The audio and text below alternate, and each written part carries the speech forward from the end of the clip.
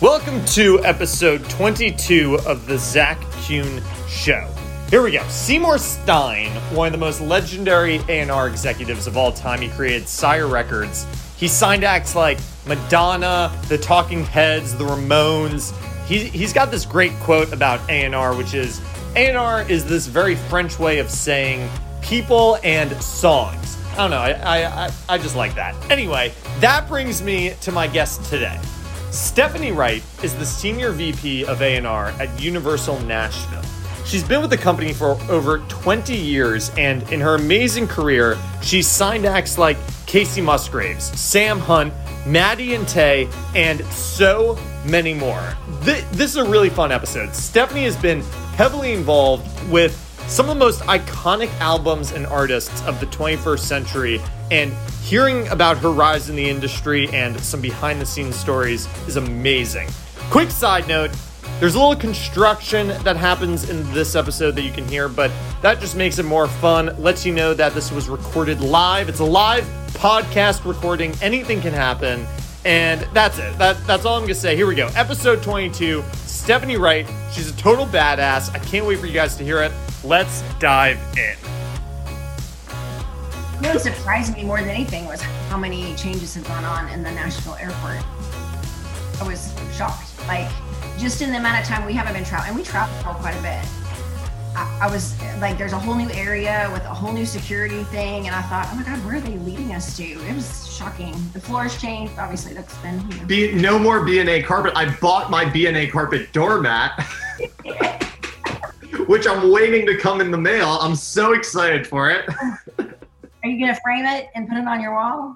No, I'm going to use it. I'm going to step on it and reminisce. And every time I come, I'll tag. I don't know. Unbelievable. That's what they picked to love about Nashville Airport, but whatever. I know. We flew out. Everything was still down on the floor. We fly back, and I'm like, Brandon and I both looked down, and I'm like, oh my God, where'd this come from? It wasn't here before. Yeah. So all the changes. I'm excited to see it for the first time. So I want to dive right in. Okay, let's do it. Right in the middle. Okay, how do you sign Kacey Musgraves? Wow, that is jumping right in. You know what? When I found out about her, I was actually not technically a creative in the sense of, I was in the A&R department, but I wasn't like just a creative A&R person. I was doing recording admin mainly.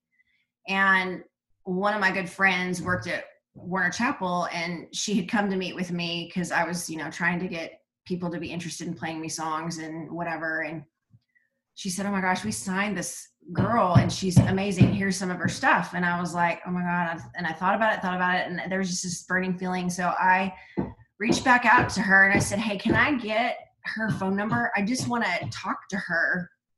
And I remember I just cold called her one night and I said, I know you don't know me and I work over at Universal, but I heard some stuff of yours today and I'd really like to just see if you'd like to go do lunch or maybe talk. And at this point she played a couple shows. So I think that there was some people starting to, pay attention. Was it the voice or the songwriting, or what drew you into it? Really more her voice, because she just, she has such a pure vocal, and I heard it and I was like, this is so different. And she just sounds so different than a lot of the other things that, we hear through demos and whatnot. And I remember we met at Copper Kettle, which is now gone, but it was up on First or whatever up there. Can't think of, by Pinewood Social. And it was a weird feeling. Like, I remember sitting across from her and we were talking about buying her grandmother these red cabinets that to her would be success if she had enough money to do that. And then we talked about hair products and typical, girl things, just sort of to break the ice. And I said, well, what do you see things looking like for you in the next 5 years?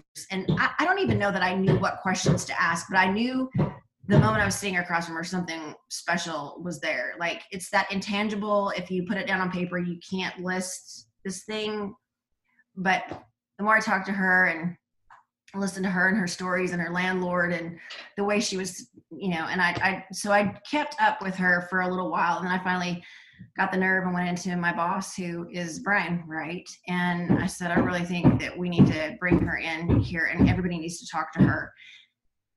She was really intrigued too, I think, because at the time we had Lost Highway And when we originally signed her, she was sort of Mercury and Lost Highway. And it was enough left of center. I knew it would be intriguing for Luke Lewis, who was our boss at the time. I knew that he would be like, oh, God, this is amazing.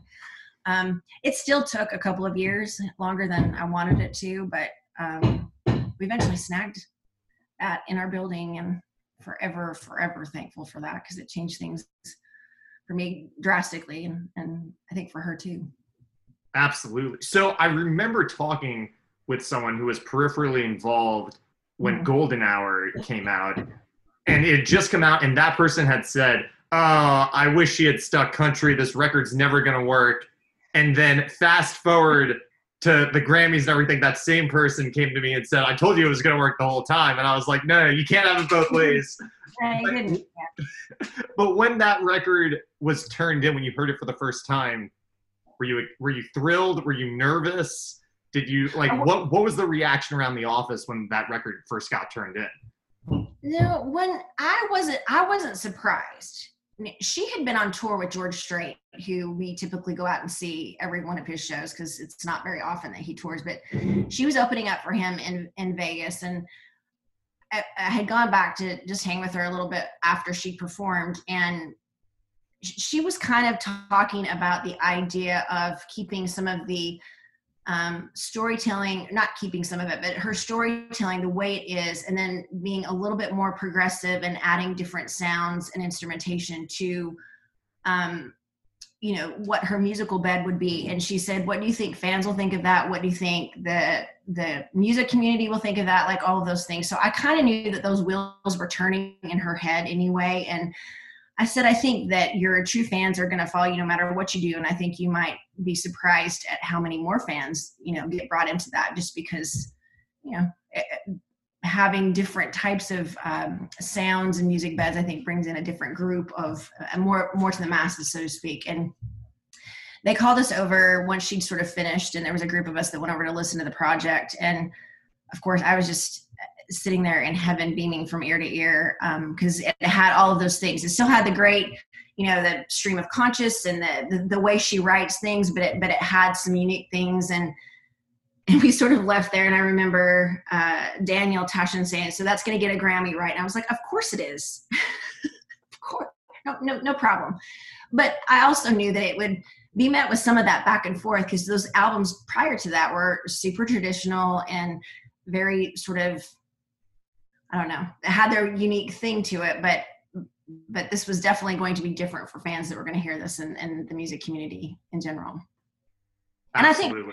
I think we all, the thing about Kacey is we all aren't surprised, because whatever she brings to the table, we're just like, it's uniquely her, and we just embrace it and run with it, because her gut check on all of that is amazing. And it has continued to prove, her right, all of us right, that's the, she needs to follow her gut and do what she does.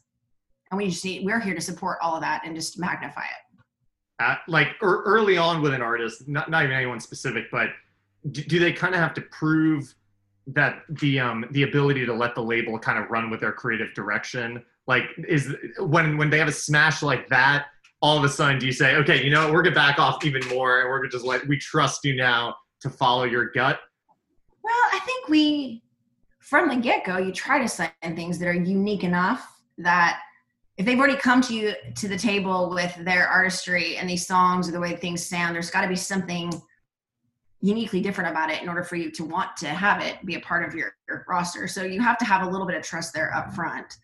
And we typically try to sign things that don't step on other things that we already have, because we cherish all of the artists that we have, and we want to make sure they have their own lane and we're not, double dipping, so to speak. But I do think that there is something to be said for having, for precedence of turning stuff in, having it be proven by the masses or whatever the acclaim is, and then going, okay, obviously he, whoever has their thing, and it's been proven to work. Let's not fix something that's not broken. One of the things that I've learned, and I think Brian would speak to this as well, our first boss, Luke Lewis, and he always, he was really good at showing us that it was important to let the artists really dive into who they are and be uniquely them, almost to the point where they could hang themselves because they could go so far out on a ledge. And our job is to be there and say, you can do it this way, but if you might end up having this or this or this happen, and that might not be the outcome you want. You can do it, and we trust you to do it. That's why you're here, but it may not be exactly what you want the outcome to be. And our job is to let you know that this could be an epic fail if you want to push this hard. Or, I know you're passionate about this, but it could turn out shit. but there is something to be said for that. I mean, obviously, we don't interfere with what Kacey's ideas are, because she's proven over and over again that she can do it by herself. Absolutely. So, absolutely. So typically, so you called up Kacey, you were chasing her down. Typically, are artists coming to you, or are you discovering them and chasing them down? How do you find artists typically to work with, or is it totally random every time? Well, I think it's changed a lot over the last 10 to 15 years because of social media. So when I started back in the A&R department 22 years ago, we were still getting submissions, or there were appointments being made by attorneys or managers or publishers to come in and have an artist play for you. But, I would even say when we signed Kacey at that point, or even when I signed Sam, I went to a writer's round and heard him. I'd heard a couple of things demo wise before that, but I'd heard him that night, and I left there going, oh my God, we have to snatch this up quick because people are going to want to sign this.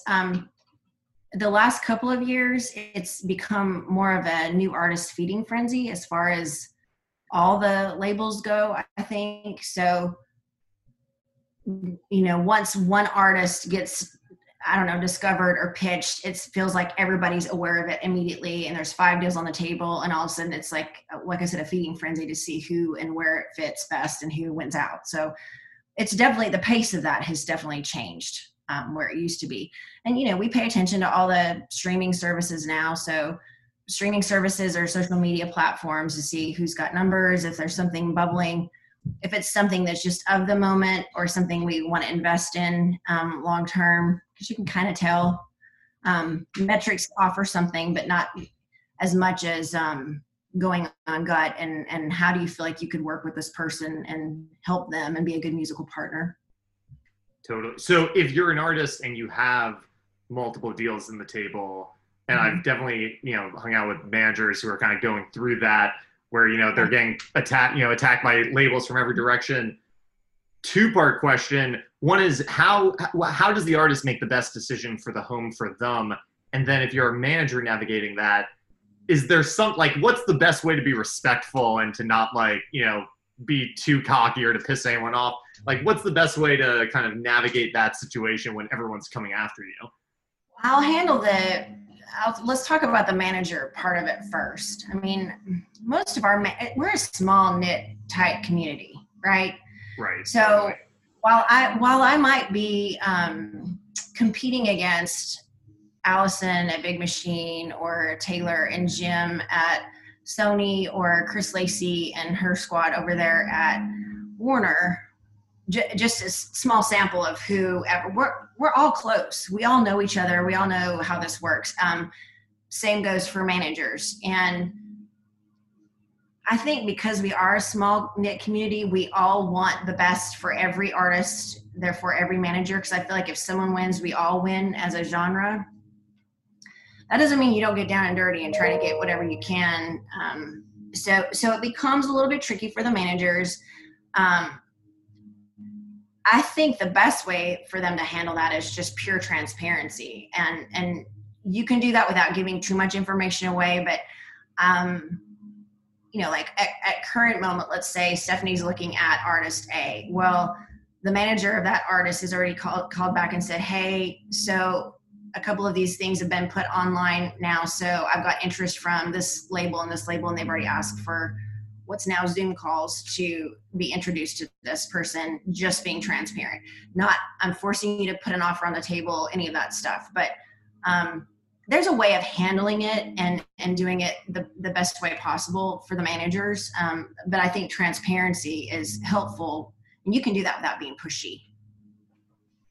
Totally. Does that make sense? So yeah, absolutely. the other part of that is the artist. And I think a lot of it has to, the way they handle things is a little bit different. Some of it's according to age and how old they are or how long they've been in town. Or if they have a manager or a publisher helping them sort of navigate how best to entertain all that. And it comes in all different ways. We've had several acts that have come in without management, that have come up through publishing or whatever. And then we have some that come in from management, or attorneys. So that all varies. It's a little bit more difficult for these artists to navigate it, because if you're a young person coming in and you get an offer at 22, and it's a significant amount of money for a lot of these kids at that point that haven't had road experience, or haven't had, let's say they're graduating from Belmont and haven't had a real job, honestly, to get offered $200,000. Let's say that's the amount. I'm pulling it out of nowhere, but, and a recording deal, that's a big significant thing. And then to sit back and go, no, I'm not sure if I want this right up front. I'm not sure what to do, but I need to go probably meet with everybody. And then how do they politely decline and say that they're fans of, everybody that they've been around? Because again, we're a small town, and, several years later, when you're nominated for something, you want the whole community to vote for you for something, it's a little bit more difficult for them. If they don't have a manager, if they don't have a publishing company or a good attorney around them, it's a little more difficult. There's kids getting signed off TikTok, I'm sure, that are probably struggling with that a little bit. I mean, it's like, that's the poster dream of the music industry, is getting that record deal. And it's like, how do you turn that down when a major calls? Sure. And it is difficult. We had an experience not too long ago where we had an artist that got caught up in it was a label battle, and the numbers got significant. And I feel like, I'm thankful that it ended up where it did, but it could have gone either way. And I'm sure this artist would have been very well supported in either place. But I think in that particular case, it came down to who that artist had a relationship with longer, and what kind of things had transpired before that. Had you been out to see shows? Have you had more in-depth conversations about certain things? What we do, does it line up with what that artist wants to accomplish? Not just sticking them inside a hub and a wheel that just turns like this, and it's some sort of, for lack of a better word, machine that kind of pumps out, and this is what we do, this is how we do it. And I think we like to cater individually to each artist, because everybody's different now in the way that they're breaking, the way they're doing things. And I think sometimes that's scary for an artist. Sometimes that's very much what they want to hear. So it kind of depends. And I think when you're really young, it's a little harder to navigate that too. So you just have to feel that gut check too. Do I trust this person? Are they going to be there with me when it gets really tough? As well as all the successes, because we know it takes a while to have those successes. You just have to make sure that you feel really good about that, I guess. Hey everyone, thanks for listening, and hope you're enjoying the show. Some of you may know that I run an industry newsletter called the Nashville Briefing. Really takes you to the front row of everything happening in our industry. And if you want to learn more about it, you can go to nashvillebriefing.com to subscribe. Also, if you're enjoying this show, and specifically this episode, please feel free to give us a 5-star review on your podcast listening platform. Thanks so much. Now back to the show. Absolutely. Okay, so let's go back. So you're from Utah originally, and did you grow up listening to music and loving music? I did. My parents both loved music. My dad was a little bit more nostalgic. Beach Boys. He did dabble a little bit. I think he got more into country music the more I would say high school-ish. My mom was already top 40, but she listened to anything. Neither one of them are really musically inclined. I think my mom took piano lessons, but interestingly enough, my cousins are the girls from Shadazy. Do you recall that? Yeah. So when Kristen and Kelsey and Cassidy moved to Nashville, Kristen and I really close, and we talked often about what she was doing, what she was experiencing. The songwriter she was around, all what was happening, which of course just, I was over the moon about it. And I found myself going out to Media Play on Tuesdays to go get, the new releases that were coming out. And it might be like one cassette of The Ranch that they had in this one particular store in West Valley you had to go wait in line for. I was that girl. I like that stuff. I don't know that I really would say that that's something that I just felt like was my life passion. I just knew how interested I was in what she was experiencing. And it really wasn't until I was married a couple of years, and in my starter marriage, he decided he wanted to move either to Iowa or to Nashville to go to dental school at Meharry and go to school there. And they'd already moved. So I was like, well, if we're going to do this and I'm going to leave my family, I want to do it where I at least know other people. So we ended up I took my first trip out to Nashville. And I remember that weekend, I think Kristen and Kacey and Cassidy signed their record deal. They were literally, it was, I could not have planned it better, but they signed their record deal. They had been in the studio recording with Dan Huff. I met Carolyn Dawn Johnson and Dan Huff and Connie Harrington and just a massive amount of people.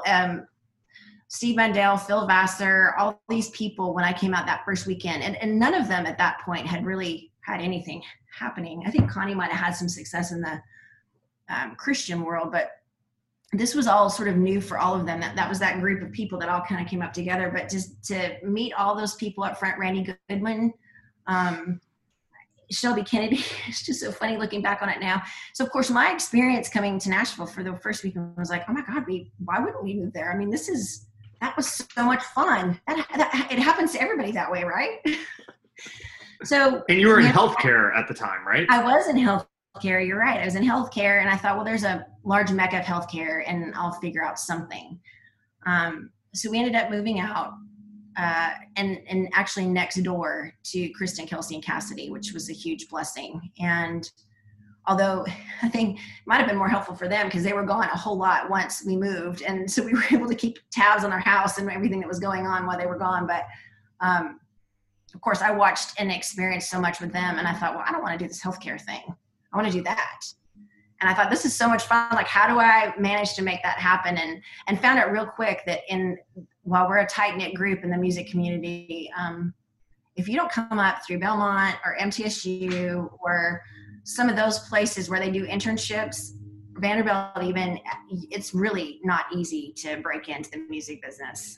And I remember saying, I'm just going to pay as much off as I possibly can, and I'm going to figure out how to make this work. And I interviewed with Clarence Spalding and Marianne McCready, and they're like, you're overqualified for everything, and yet you have no music business experience, so we can't hire you. And the way that I actually ended up getting a job, my first job was for Pat Quigley at Capitol as the executive assistant, but I happened to just kind of say after my last interview, I'm like, I'm not doing this anymore. It's too disappointing. I read in the paper back when the ads or whatever were in the paper, and it said that it was a job, an executive assistant for the CEO and president or whatever of a major recording label. Didn't even say who it was for. And I thought, this is bullshit. There is no way that's that way this works. I thought, what the hell? And I, went ahead and applied. I had to go to, I think it was Ronstadt at the time, and do a type test and all these things, which of course we don't do for anybody that we hired, I don't think. But, and I went in and interviewed, and I think honestly, the reason I got the job is because he wanted someone that had never been in the music business before. I was like, yes. And so I ended up not having to take a huge decrease in pay. And I kind of felt like it was my first entrance into the music business, but I got to see all the different departments, how everything worked, right from the very beginning. And that's sort of where I set my sights on, I really like this department, because to refer back to when Kristen was talking to me about the writers like Mike Reed and Rob Galbraith and all these things that she'd experienced, I was like, I want to do that part. How do you do that part? And it just so happened, Pat came in one day and said, I think I'm getting let go. And the guy, Mike Dungan, who's coming in, has an assistant, so you need to find another job. And I thought, oh shit, I've only been here for like 2 years. This is not how this works. But I called my good friend Haley, who had left a couple months before, and she said, I think we have a job opening up in A&R. Do you want to come over and interview? And I'm like, yeah, I'll come over and talk. And so it was Gary Harrison and Carson Chamberlain and Keith Stegall at the time. And I was lucky enough to get the job. And within 3 weeks, I think they put me over toward more of the production side of it. And I was in the studio a whole lot more. And then they hired Brian right after I did. So, or I got hired. Holy cow. Okay, wait. So you're working as Pat's assistant, and then is what you're experiencing there, is that training you, even if it's peripherally, to go into A&R? Like what kinds of things were you doing for him? He, he was sort of an outsider in the music business, or at least in the country music space, I should say. He was tight with Garth Brooks, and he had done a lot of great marketing initiatives with Garth. And so I got to see a lot of that because he sort of stayed very focused on a lot of that where he was at. But we were also in the process of making Keith Urban's first project, Pass the Ranch, so his solo project. And I would see him, put ads in Music Row saying, bring all songs to me. So I would hear and see these publishers walking in and playing music for Pat and going, this is the best job. Like right here, what he's doing, not these spreadsheets and these pamphlets and the graphs. And I don't want to, I just want to do that part. How do I do that part? So yes, it did. It did help me a lot for sure. And were you forming opinions then? Like when songs were being played, could you hear them? Or were you going like, oh, that's a hit, that's trash, get that out of here? Like, and were you like mad at what was getting cut? And you were like, I could do this better. Like, did you have a feeling then that you were like, I would be a great A&R person? I didn't. I just knew what I liked and what I didn't like. And I think I was just trying to absorb all of it. I feel like throughout my career, I've been just more of an observer of each different person I've worked with, be it David Conrad or Mark Wright or Keith Stegall, just in the way that they've done things, the way they listen to songs, the way that they put projects together, the way they signed artists, the way they helped artists. I feel like I've been more of an observer of what they did and things that I felt like I would do differently, and then I've done them differently. But I don't know that I would have ever thought I would be talking to you today like this about my job, my dream job, which I love. So I don't know that was in my head at the time. I just think I was so happy to be in the music business and not working in healthcare at the time.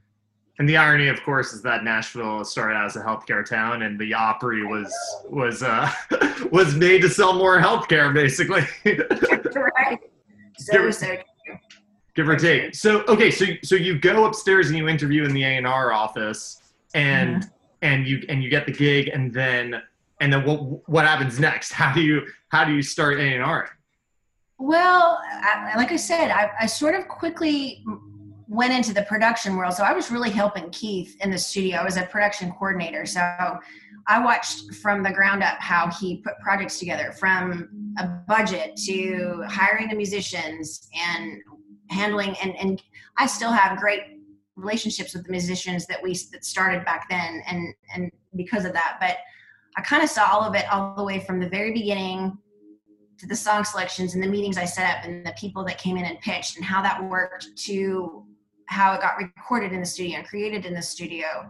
And a lot of those early records, like I remember doing the Drive record with Alan Jackson and Where Were You When the World Stopped Turning? And he had played that. I guess he'd woken up the night before and played it all for the musicians and whoever was in the control room and said, should we cut this next? And it ended up being like a song that he played on the awards show, I think like 3 or 4 days later. Those experiences led to me being, of course, more interested. And I thought, well, again, this is a lot of busy work and administration and budgets and numbers and invoices. And it gave me a really good base of all the facets of A&R and everything that comes out of it. But I also just wasn't dabbling enough in the creative space. So as we merged with different labels, I started at Mercury and then we merged with MCA. And at that point, David Conrad became our boss. And Mark Wright and Clay Bradley and Brian were all sort of more in the creative space. And then we merged with DreamWorks, and then James Stroud came in and Allison Jones. And at that point, James actually looked at everybody in the department and said, hey, all of you need to be creative. I don't care what your role is. I need you to be, feet on the street, take meetings with people. And I was like, oh my God, this is my moment. I've got to do this now. So I would cold call people. And I think Jeff Skaggs actually over at Creative Nation was one of the first people I called. And I was like, you're a catalog manager over at DreamWorks. Can you come play me some songs? Like, what do you have? And Brandy Clark at the time, I mean, she was part of a pitch group that came in and played their own songs and I don't know that anybody else took meetings like that, but I was like, I'm in. Y'all come and gather in my tiny little closet and we'll all sit and listen to whatever those songs are. It was around that time that Kacey sort of came into play. Maybe it was just me putting it out there in the universe that I wanted to get more and more creative.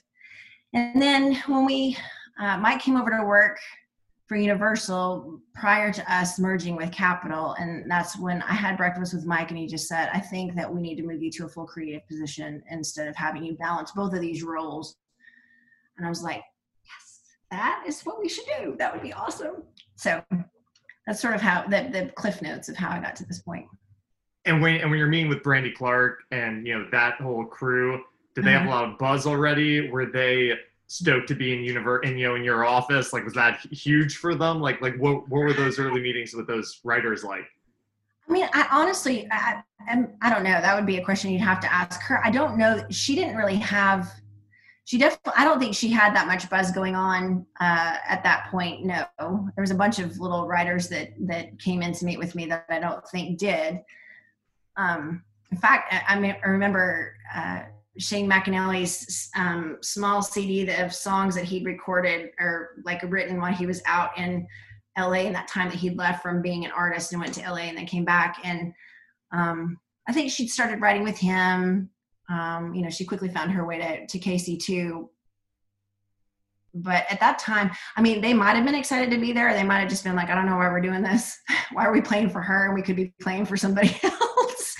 I just know that I was in that particular group of people that came in every time her songs came on. I was like, oh my God, I can't wait till we get back around to her again because she's got something that's special. And we just formed a relationship from there, and it kind of went on from there. So, absolutely. Okay, so how do you discover Sam Hunt? You said you walked into a writer's round, you heard him playing. Was he kind of doing that hip-hop-y country type thing? Was that coming across in a writer's round? How's that happen? There was a hang that used to happen in the sort of back corner of Warner Chapel, and it happened like, I don't know, once a month or once a quarter, I guess. And I had heard a couple of his songs. In fact, one of them, Cop Car, I had heard earlier in the week, and I don't think it was even finished, and I don't think I was supposed to hear it, honestly. Not his publisher, but maybe another one of the writers on the song's publisher brought it in. It's like, you just have to hear this. And I saw that title and I was like, interesting, Cop Car.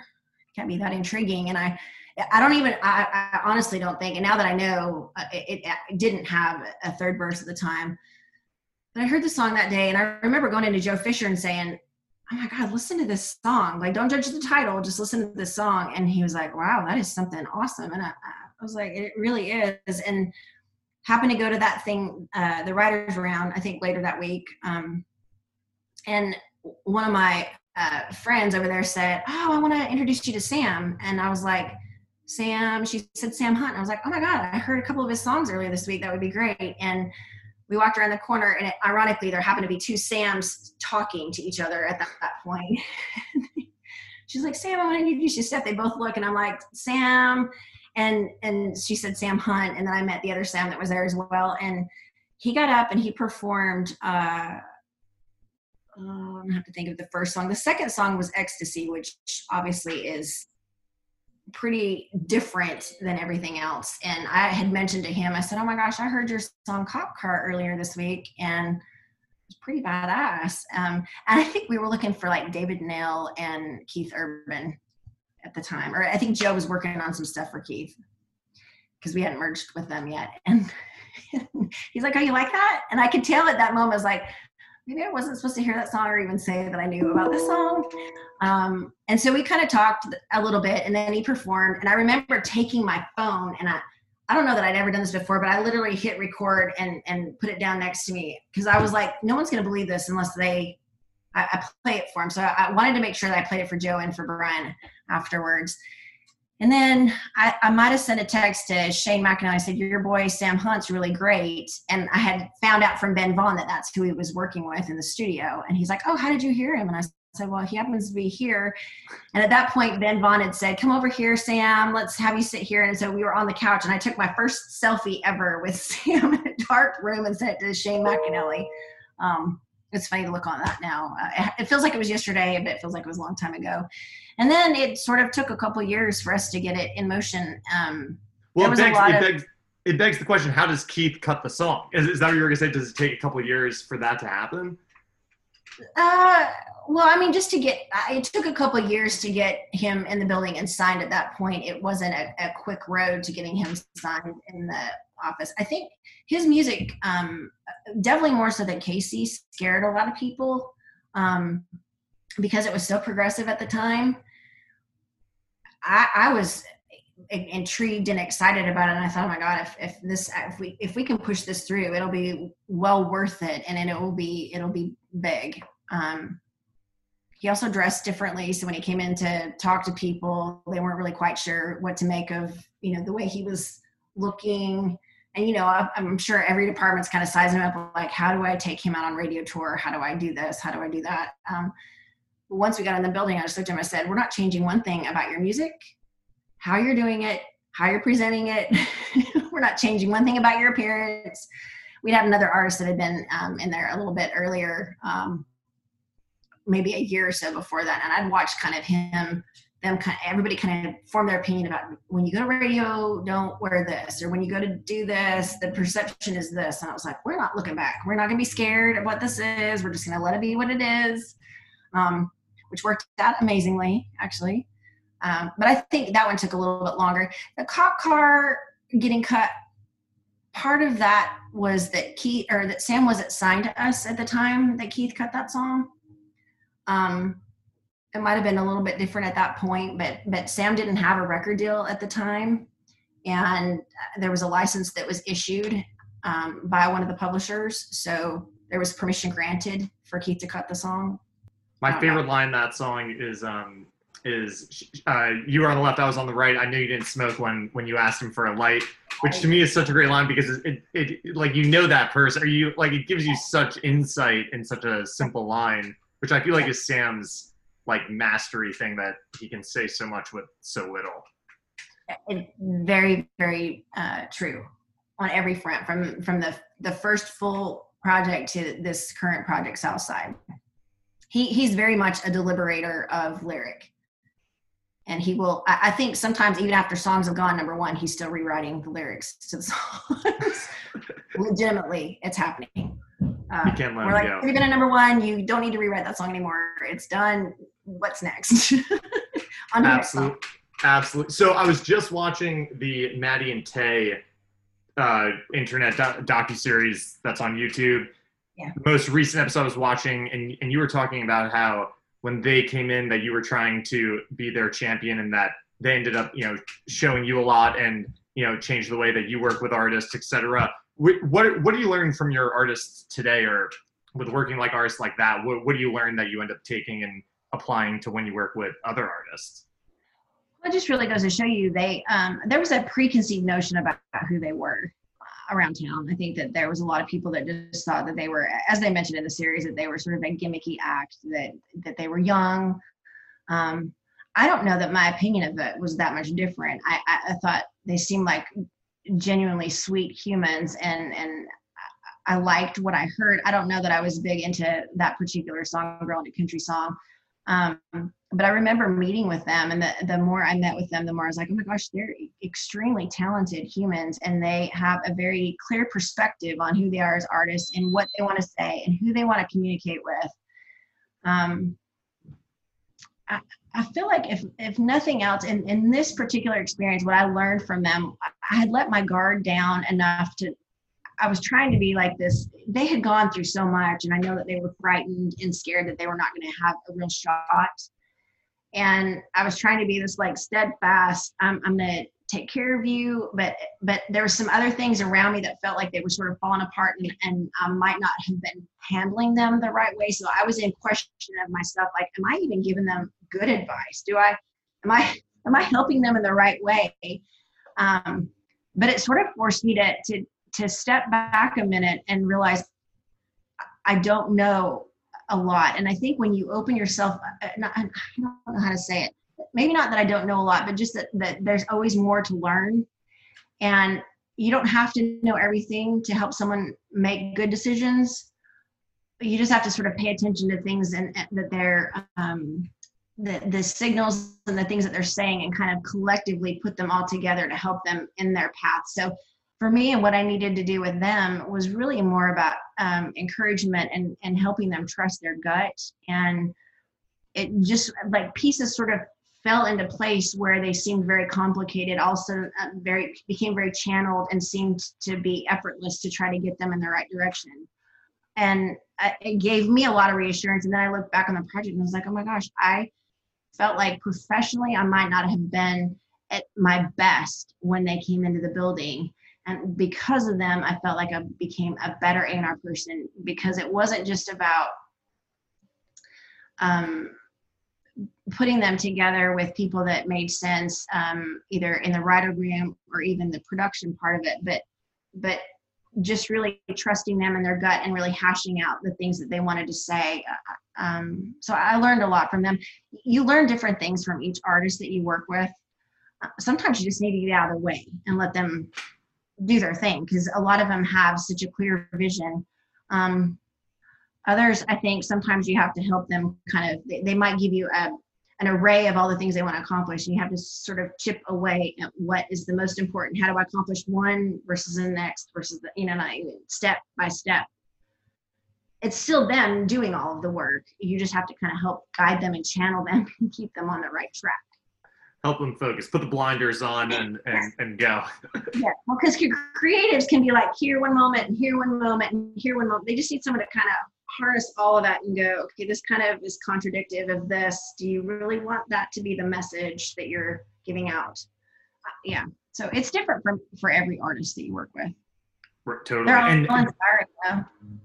And do you worry, like, keeping, when they go in a different direction, keeping the brand consistent? Someone like Keith Urban seems to like reinvent the model every time, and it always works amazing for him. And then other artists struggle. Like, why does someone like Keith Urban kind of get to play that game where he just, every time he can make up the wheel on every record? Well, because he's crazy talented and has been from the very beginning. And when you have that much success, even if there was a moment, which I don't think he's had, a moment where it was like, that you get a pass. So I appreciate his ability to continue to change this many years in the game.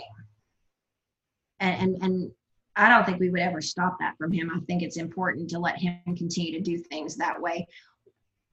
I think each artist wants, each time they go in to create a new project or in a different phase or stage of their career or their life, they want to show some growth and some expansion. Some of them stay a little bit more within the parameters of where they started and kind of push themselves, and it expands a little bit. Some of them get real expansive and change, like Kacey, from one to the next, as far as sonically where she's gone.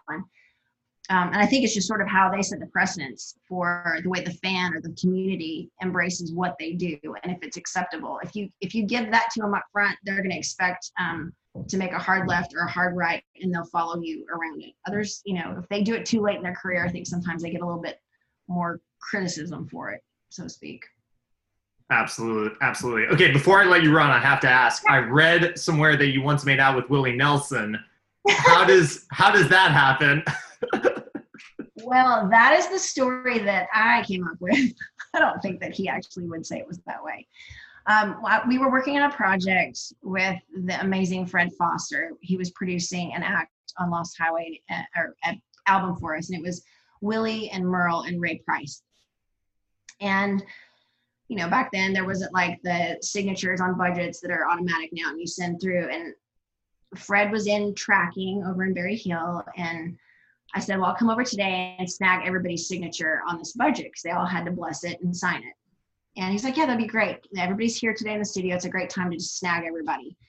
Well, as I was leaving, I ran into Luke and I said, hey, I'm going to run over real quick and, meet with Fred and everybody that's in the studio and get this budget signed. And Luke leaned over and kissed me. He goes, give that to Willie. I was like, do you know me? I am not going to be, I will be in and out like a quiet little mouse, and I'll walk out the door. And I always say, I'm not sure if it was the secondhand smoke that came pouring out of the door, but I walked in and I was talking to Fred, and Fred's like, oh, let's go in and we'll, have everybody sign. Willie's in the vocal booth and blah, blah, blah. And I introduced myself and hand him the sheet of paper and whatever. And he takes it from me and I just leaned over and kissed him on the cheek. And I remember Willie looked at me and I was like, that's actually from Luke Lewis. He said to pass that along to you. You would appreciate it. He laughed and he went ahead and signed it. And I remember turning back around and I was talking to Fred and then I think Ray signed, and we walked back in, and Merle, by this time Willie had made his way back into the control room. And I got ready to leave and he pulled me over and he gave me a kiss on the cheek and he said, please give that back to Luke Lewis for me. And I was like, yes, sir.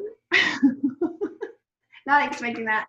I walked back outside and I remember I had Luke's assistant in the car with me because we were going to go grab lunch after. And I just said, oh my God, I think I just made out with Willie Nelson. He kissed me. I kissed him. Essentially make out with a legend. I'm going with that story. I'm taking that story. Absolutely. Fantastic. Stephanie, but I made out with him. No, that's going to the grave. Absolutely. Stephanie, thank you so much for taking the time. This was so fun. Any Universal projects that we should be on the lookout for that are going to be unbelievable? I don't even know if there's anything that can be announced or anything we should be on the lookout for in the future. We have got, the one thing that COVID is done is given artists a lot of time to write and a lot of time to record. So we have a lot of great stuff coming up. Maddie and Tae are about to come out with a Christmas project. Carrie has one as well that's fantastic, Christmas project. We have signed 4 or 5 new acts during COVID, which is crazy because typically we don't even do 2 a year, and we've now signed 5. There's a duo called You Boys that I think they're fun and progressive, and we're signing them in conjunction with Republic. It's going to be a blast to work. I'm very familiar with them. They're with Sony ATV, right? Yep. Yes. Crazy. Dane over there played me some demos early on, and I thought they were hilarious and awesome, and I can't wait for them to come out. That's pretty fun to see where that falls and how that all goes. And it'll be a huge, again, it'll be a learning experience and learning curve. Dylan James, who was off of Idol last season. We have Parker McCollum, which I'm super fired up about, and I think that's going to be fun for everyone to listen to a full project on him. And we have Mickey Guyton coming out with a project, and gosh, a bunch of new kids that I think people are going to be really surprised and excited to hear. So we've got all kinds of great stuff.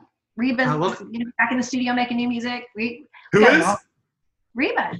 Oh my God! Yes. Yeah. We got it all. It's fun right now. Is there, working so closely with the artists, do you get a sense of the morale? If artists are like inspired now, are they discouraged? Do you have to be like, hold on, get through this. We're gonna get back on the road again. I promise. Like, how's the morale been during COVID? I think that it goes in ebb and flow. I think it's all.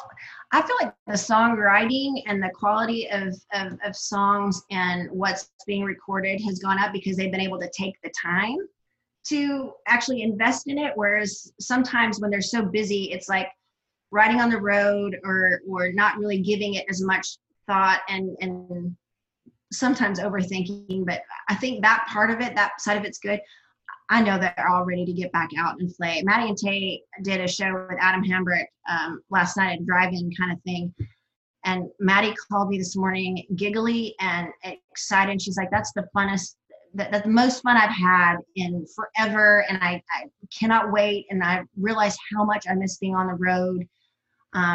So I think it goes in ebb and flow. I'm sure, there's a lot of heaviness when you think about how many people they employ and being out on the road and not being able to take care of all those people and how many people are not, are unemployed or having to find other employment right now because of it. So I think there's some heaviness that goes with it. I think they're all excited about it.